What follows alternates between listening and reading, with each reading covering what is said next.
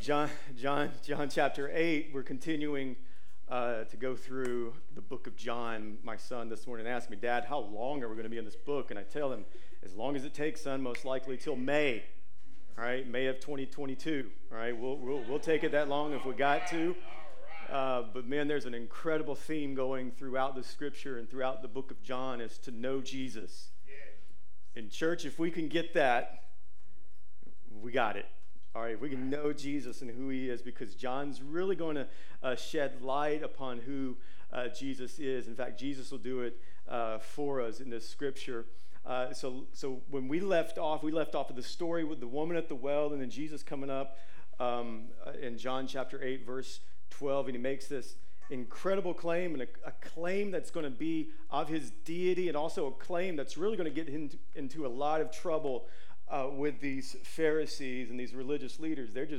They ain't gonna have it. All right, they're going to actually put him in their version of a trial just because of this one simple claim that Jesus makes in the temple. In fact, this is a part of the treasury in the temple where up to 6,000 to 10,000 people perhaps were at this very moment when Jesus makes this claim that I am the light of the world, and whoever follows me will not walk in darkness, but will have the light of life. Again, that's John chapter 8, verse 12. And we're going to keep on reading through some of that, but let me just kind of do a little work if we can. Now, this is setting up an argument, all right, between Jesus and the establishment, between Jesus and the religious elite. They just do not like his claim. And for every Jewish person that's in this temple right here at this present moment, they would have understood rightly what Jesus is saying. There would be no question. All right?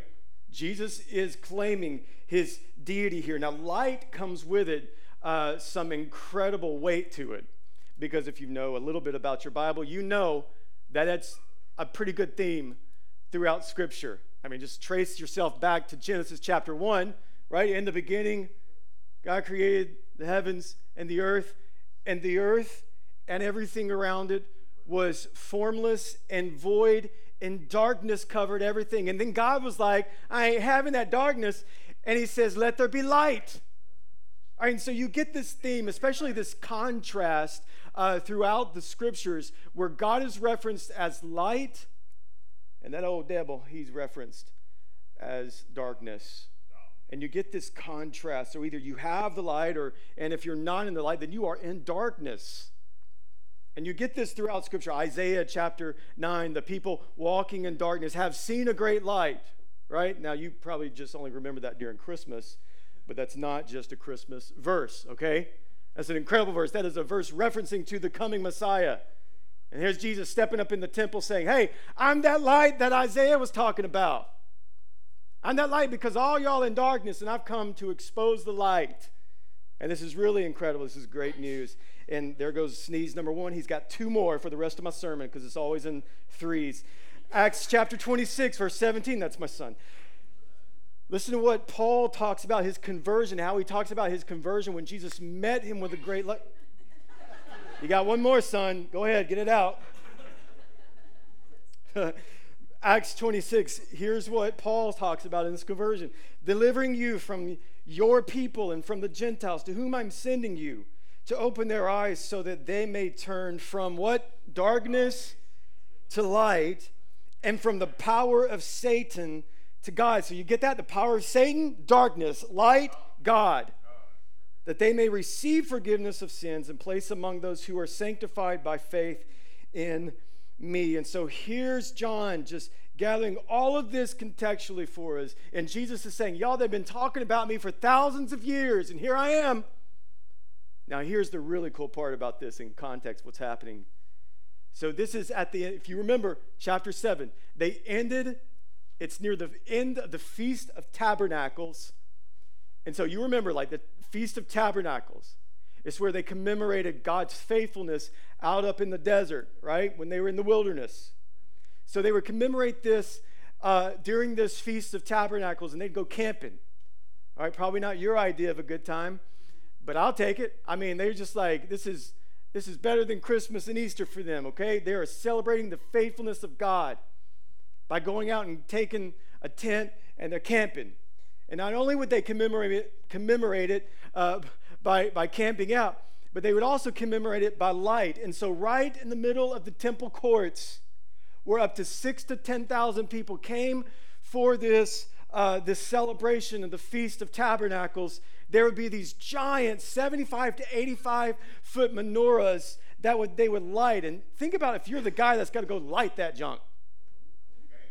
I mean, a tall candlestick, basically, okay? Like, think about that poor guy. Like, I'm not that guy. They're like, yo, you got to light. And there's not just one of them, but there's perhaps 4 of these things. And it would illuminate Jerusalem. It would be so glorious. And I believe just right at this moment, when these menorahs have been lit up for all of this festivities to see, Jesus here steps in and he says, yeah, that light that y'all are celebrating there, I am the light of the world. And they did this to celebrate the fact that God led them by what? Cloud by day and fire by night. And so Jesus is like, yo, I'm that fire by night that y'all celebrating about. I am the light of the world. Amen. And he did this so remarkably. He's right there in the temple. And he talks about, I'm the light of the world. This claim of deity of who Jesus is. I'm God. I'm him. I'm here.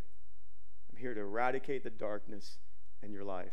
Now, we've already talked about a little bit about what the light does, right? It exposes outwardly and it exposes inwardly. But I want to talk about a little bit, since we didn't get on this much, about the darkness, okay? Because this is important.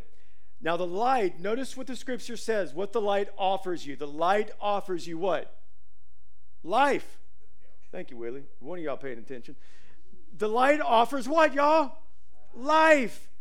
So in contrast, remember, the darkness then, it only offers one thing, an avenue for you to hide in. And ultimately leads to death. Think about that.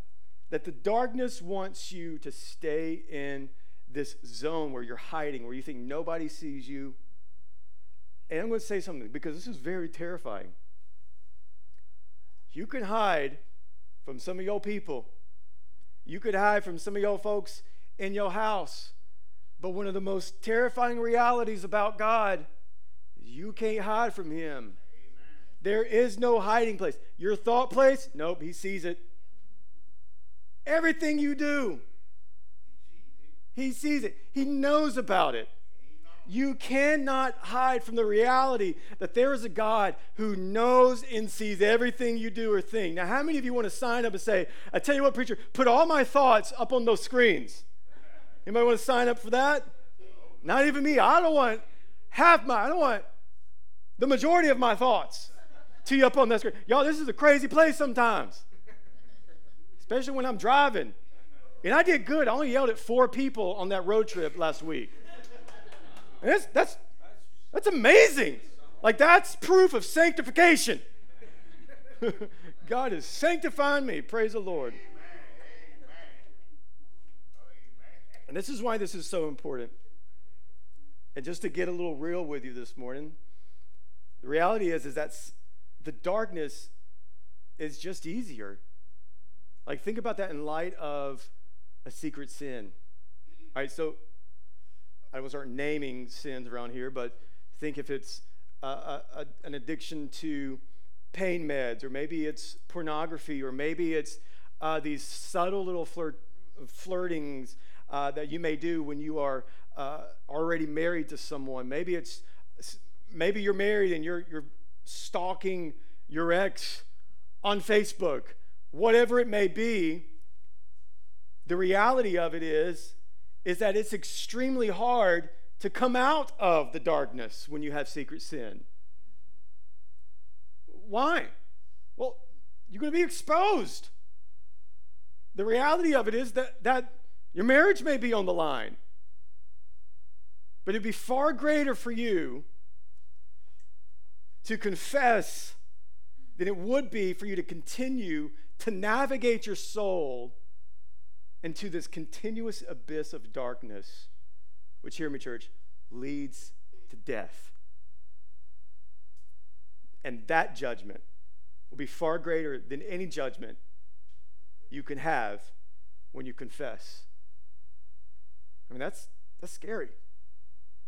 But the good news of that is that the cross of Christ gave you an off-ramp from your secret sins. Because suddenly then, when you confess and you turn to Christ, then what? He absorbed all of that wrath that you deserve. So perhaps you can continue on in your unconfessed secret sin, and that darkness will just lead you to death. But thank God that he made a way out for us. Now, let's keep reading. That was just my introduction for the remainder of the text. Yeah, we got a lot of verses to cover, all right? We'll be out by noon-ish. So, what do the Pharisees do? They do what they do. They start questioning Jesus. They take him to trial, right? This is going to be a phenomenal look at Jesus and his claims. So, now they're going to take him and say, all right, you got to have two witnesses. So pick it up in verse 13. So the Pharisees said to him, you're bearing witness about yourself. Your testimony is not true. I don't know why Keith didn't want to share that with his testimony last week. I don't know. Jesus answered, even if I do bear witness about myself, my testimony is true. For I know where I came from and where I'm going. But you do not know where I come from or where I'm going. What's he talking about? He was there. Like, Brother Man was there in the beginning, the active agent of creation. Jesus was there. Pick it up in verse 15. You judge according to the flesh, I judge no one. In fact, that's better translated as, I don't judge to your standards. Okay? Yet, even if I do judge, my judgment is true. For it is not I alone who judge, but I and the Father who sent me. In your law it is written that the testimony of two people is true. I am the one who bears witness about myself. Here are the two witnesses. Y'all ready? I am the one who bears witness about myself, and the Father who sent me bears witness about myself. Now that may be a little confusing, but hang tight. They said to him, therefore, where is your Father? And Jesus just blasts these jokers. You know neither me nor my Father. If you knew me, you would know my Father also. Okay. These words he spoke in the treasury as he taught in the temple, but no one arrested him because his hour had not yet come. So now Jesus just said, you need a witness? Can I get a witness? This is what Jesus is saying. Like, you need a witness? I got you one.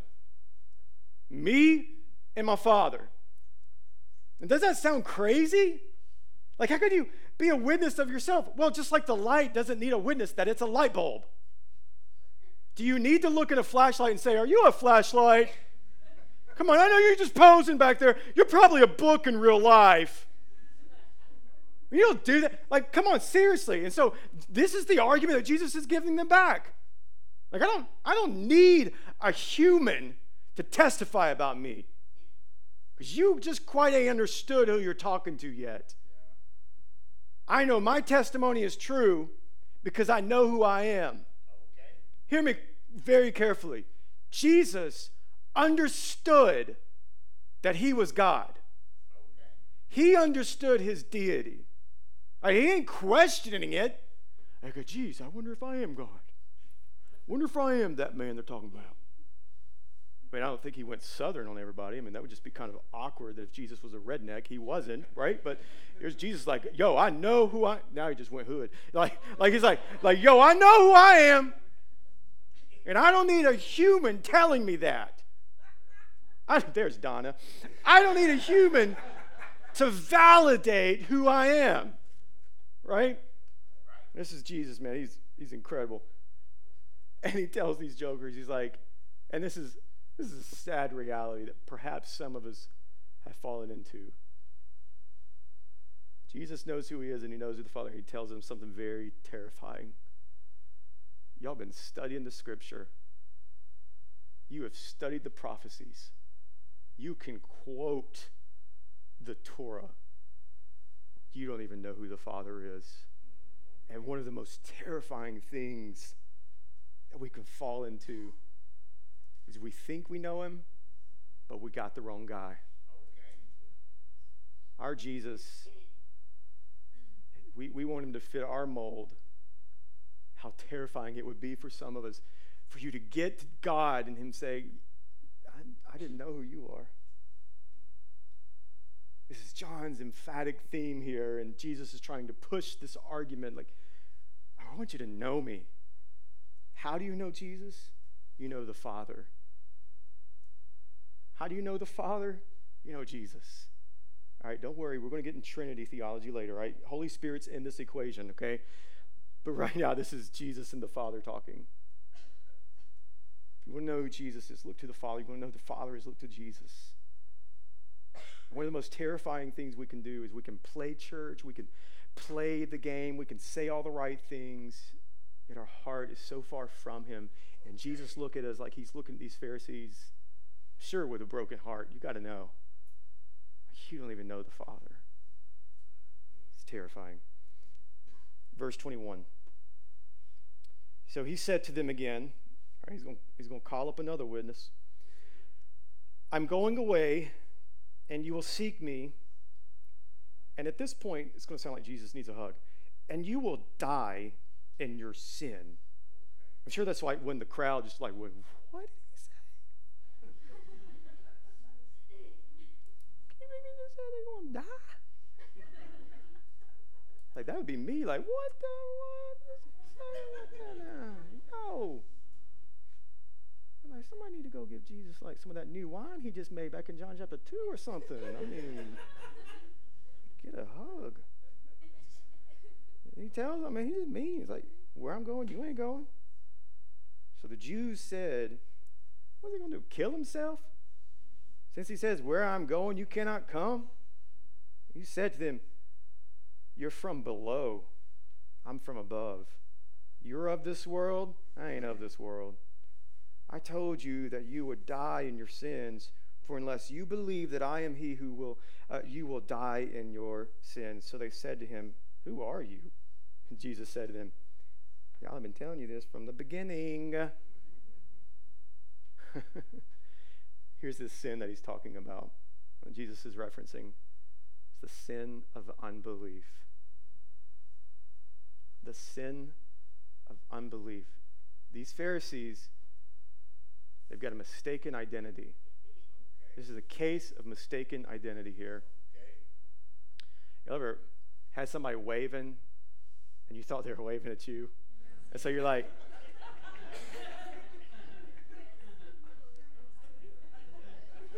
isn't it terrible? It's like so embarrassing. I don't know why I do these things. Like I said, I'm so awkward, like, and that happens. Or like you're the moron like I am and you think that's a person that you're like, oh, my bad, wrong person. You know what I mean? Or you just like own it. Like when that happens, you just need to own it. You're like, I'm just a friendly Southerner, y'all. I'll just be waving at everybody. That's pretty embarrassing. You got a case of the mistaken identity going on. These jokers right here, this is exactly what's happening. Now, I'm sure they ain't waving. Like, hey, Jesus. This is what it is. It's a case, mistaken identity. It's their view of Jesus. It's how they wanted Jesus to be. But Jesus is like, this is not. So the sin that he's talking about is this unbelief. It's an unbelief. And he's just like, girl, it's just easy. Like, believe. Stop believing in your ignorance. And it was because of their ignorance, they could not see that the light was right in front of them. Like, you ever argued with someone about, just say religion, right? Sometimes people can be so caught up in their ignorance that that's all they want to focus on. And there's something in the air here. or something. I wonder if y'all did that last week. It could be me that you guys are allergic to. I don't know. We'll do a case study right there. And here's Jesus like, your sin, this unbelief, has a consequence. Now, that's not popular, especially in our culture. Wait a minute, there's a consequence for sin? Now, you don't know me. Like, there ain't going to be no consequence for my sin. Yeah, death, darkness. Like, that is not a popular thing to say. That's offensive to our culture. Why? Because, well, it's just got to be every way. We'll just do whatever we do. Like, you do you, boo. You know how wrong that statement is? No, you do what the word says, boo.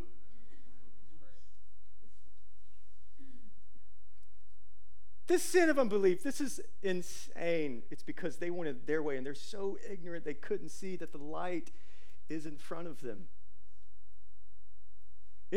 In my view, this is why Jesus is like, y'all, you ain't got it now. You just ain't going to get it. And here's why I know. Because in verse 30, many believed. So it wasn't like he was talking in some kind of mysterious code.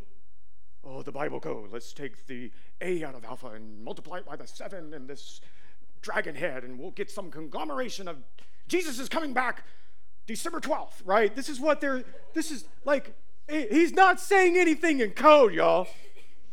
People heard what he said, and they knew what his claim was because verse 30 gives us this. Many believed in him. Could it be that some of us, we just have our idea of who Jesus should be? We'll never see the real Jesus because we're so caught up in our ignorance. That's right. Okay. God, take the blindfolds off of us so that we're no longer ignorant people, but we see you for who you really are, God. Amen. Jesus is wanting them to see it, but man, you got to get, no, he's getting a little frustrated because he doesn't answer him. He's like, man, if you ain't got it by now, you're just probably not going to get it. Modern day translation, you're just stupid. Saying that ain't what's wrong with you, Willie. There's some other things wrong with you. Man, he's like, man, y'all ain't gonna get it. They didn't want more evidence. I mean, he's been healing people. I mean, he's been doing some incredible things. They didn't want more evidence. They just wanted to trap him. That's all they're doing here. Now look, I got to get to that third witness there because he ain't going to give him 2, he's going to give him 3. Verse 26. I've got much to say about you, much to judge, but he who sent me is true, and I declare to the world that I've heard from him. Now they did not understand that he had been speaking to them about the Father, so Jesus said to them, when you have lifted up the Son of Man, then you will know that I am he, and that I do nothing on my own authority, but speak just as the Father taught me. And he who sent me is with me. He has not left me alone, for I always do the things that are pleasing to him. As he was saying these things, I love this verse, man, he believed. Finally, there's some people that weren't just after the signs and wonders. Finally, there's some people who hear the words of Jesus and are drawn to his teachings. Amen. So here's the third witness here. When he says, and this will take place in a few chapters, for us a few years, it'll take place when I be lifted up. Now, when John references this is a reference when Jesus is saying, I'll be lifted up. He's talking about when I'm on the cross, when I'm lifted up on the cross. You need a witness, you need proof. You think that you're going to put a criminal to justice and to death, but what you're really doing is you are lifting up the Son of Man that I might be glorified and that I may ransom those who are in darkness. Amen. That's the other witness. The witness is his soon death and resurrection. And man, these jokers, they just don't get it. The day will come, Jesus is saying here, you're going to see it. I'll be lifted up, and eventually, one day, everyone will see it, because Revelation teaches us that every knee will bow and every tongue will confess that he is Lord. You need a witness like that. That's the other witness. Not just Jesus, not just the Father, but what he's about to do for the world. This is glorious news now, because if you're hiding in darkness, insert the cross of Christ, who absorbed the wrath that you deserve. This is our witness. And he says, I'm the light of the world. I'm going to be lifted up. And in verse 30, they all believe. Now I want to go back to verse 12, and I'm about to close, so don't worry, don't panic, because I didn't get to that verse 12b part, okay? So I am the light of the world. But notice the next part of it. What's he say? Whoever follows me will not walk in darkness, but will have this light of life. Now, let's just talk real briefly about what it means to follow Jesus, okay? What it means to follow Jesus is you have Jesus. That's what he's saying, like, follow me, you get me. And I love what he's saying here. Follow me. I hear sometimes people say, you know what, just try Jesus. That annoys me. It's not like try Jesus. And today, if you sign up, you get the Holy Spirit. Also today, your prize will be $1 million. Offer expires. Right? It ain't try him out. Well, I'm just going to try him out, see how this thing works. That's not what Jesus says. You follow him. In this time, when you follow Jesus, you are a disciple of Jesus. Now, the word disciple was used because follower, the rabbi or teacher would choose who is following him. And there was this blessing in the time of Jesus that said, may you be covered in the dust of your rabbi. They would walk with him, they would talk with him, they would sit with him, they would eat with him. And this prayer of blessing is, and that they would be covered in dust by the one they're following. You want to know what it looks like to follow Jesus? You follow him so close that you're just covered by the dust. You're covered by everything he does.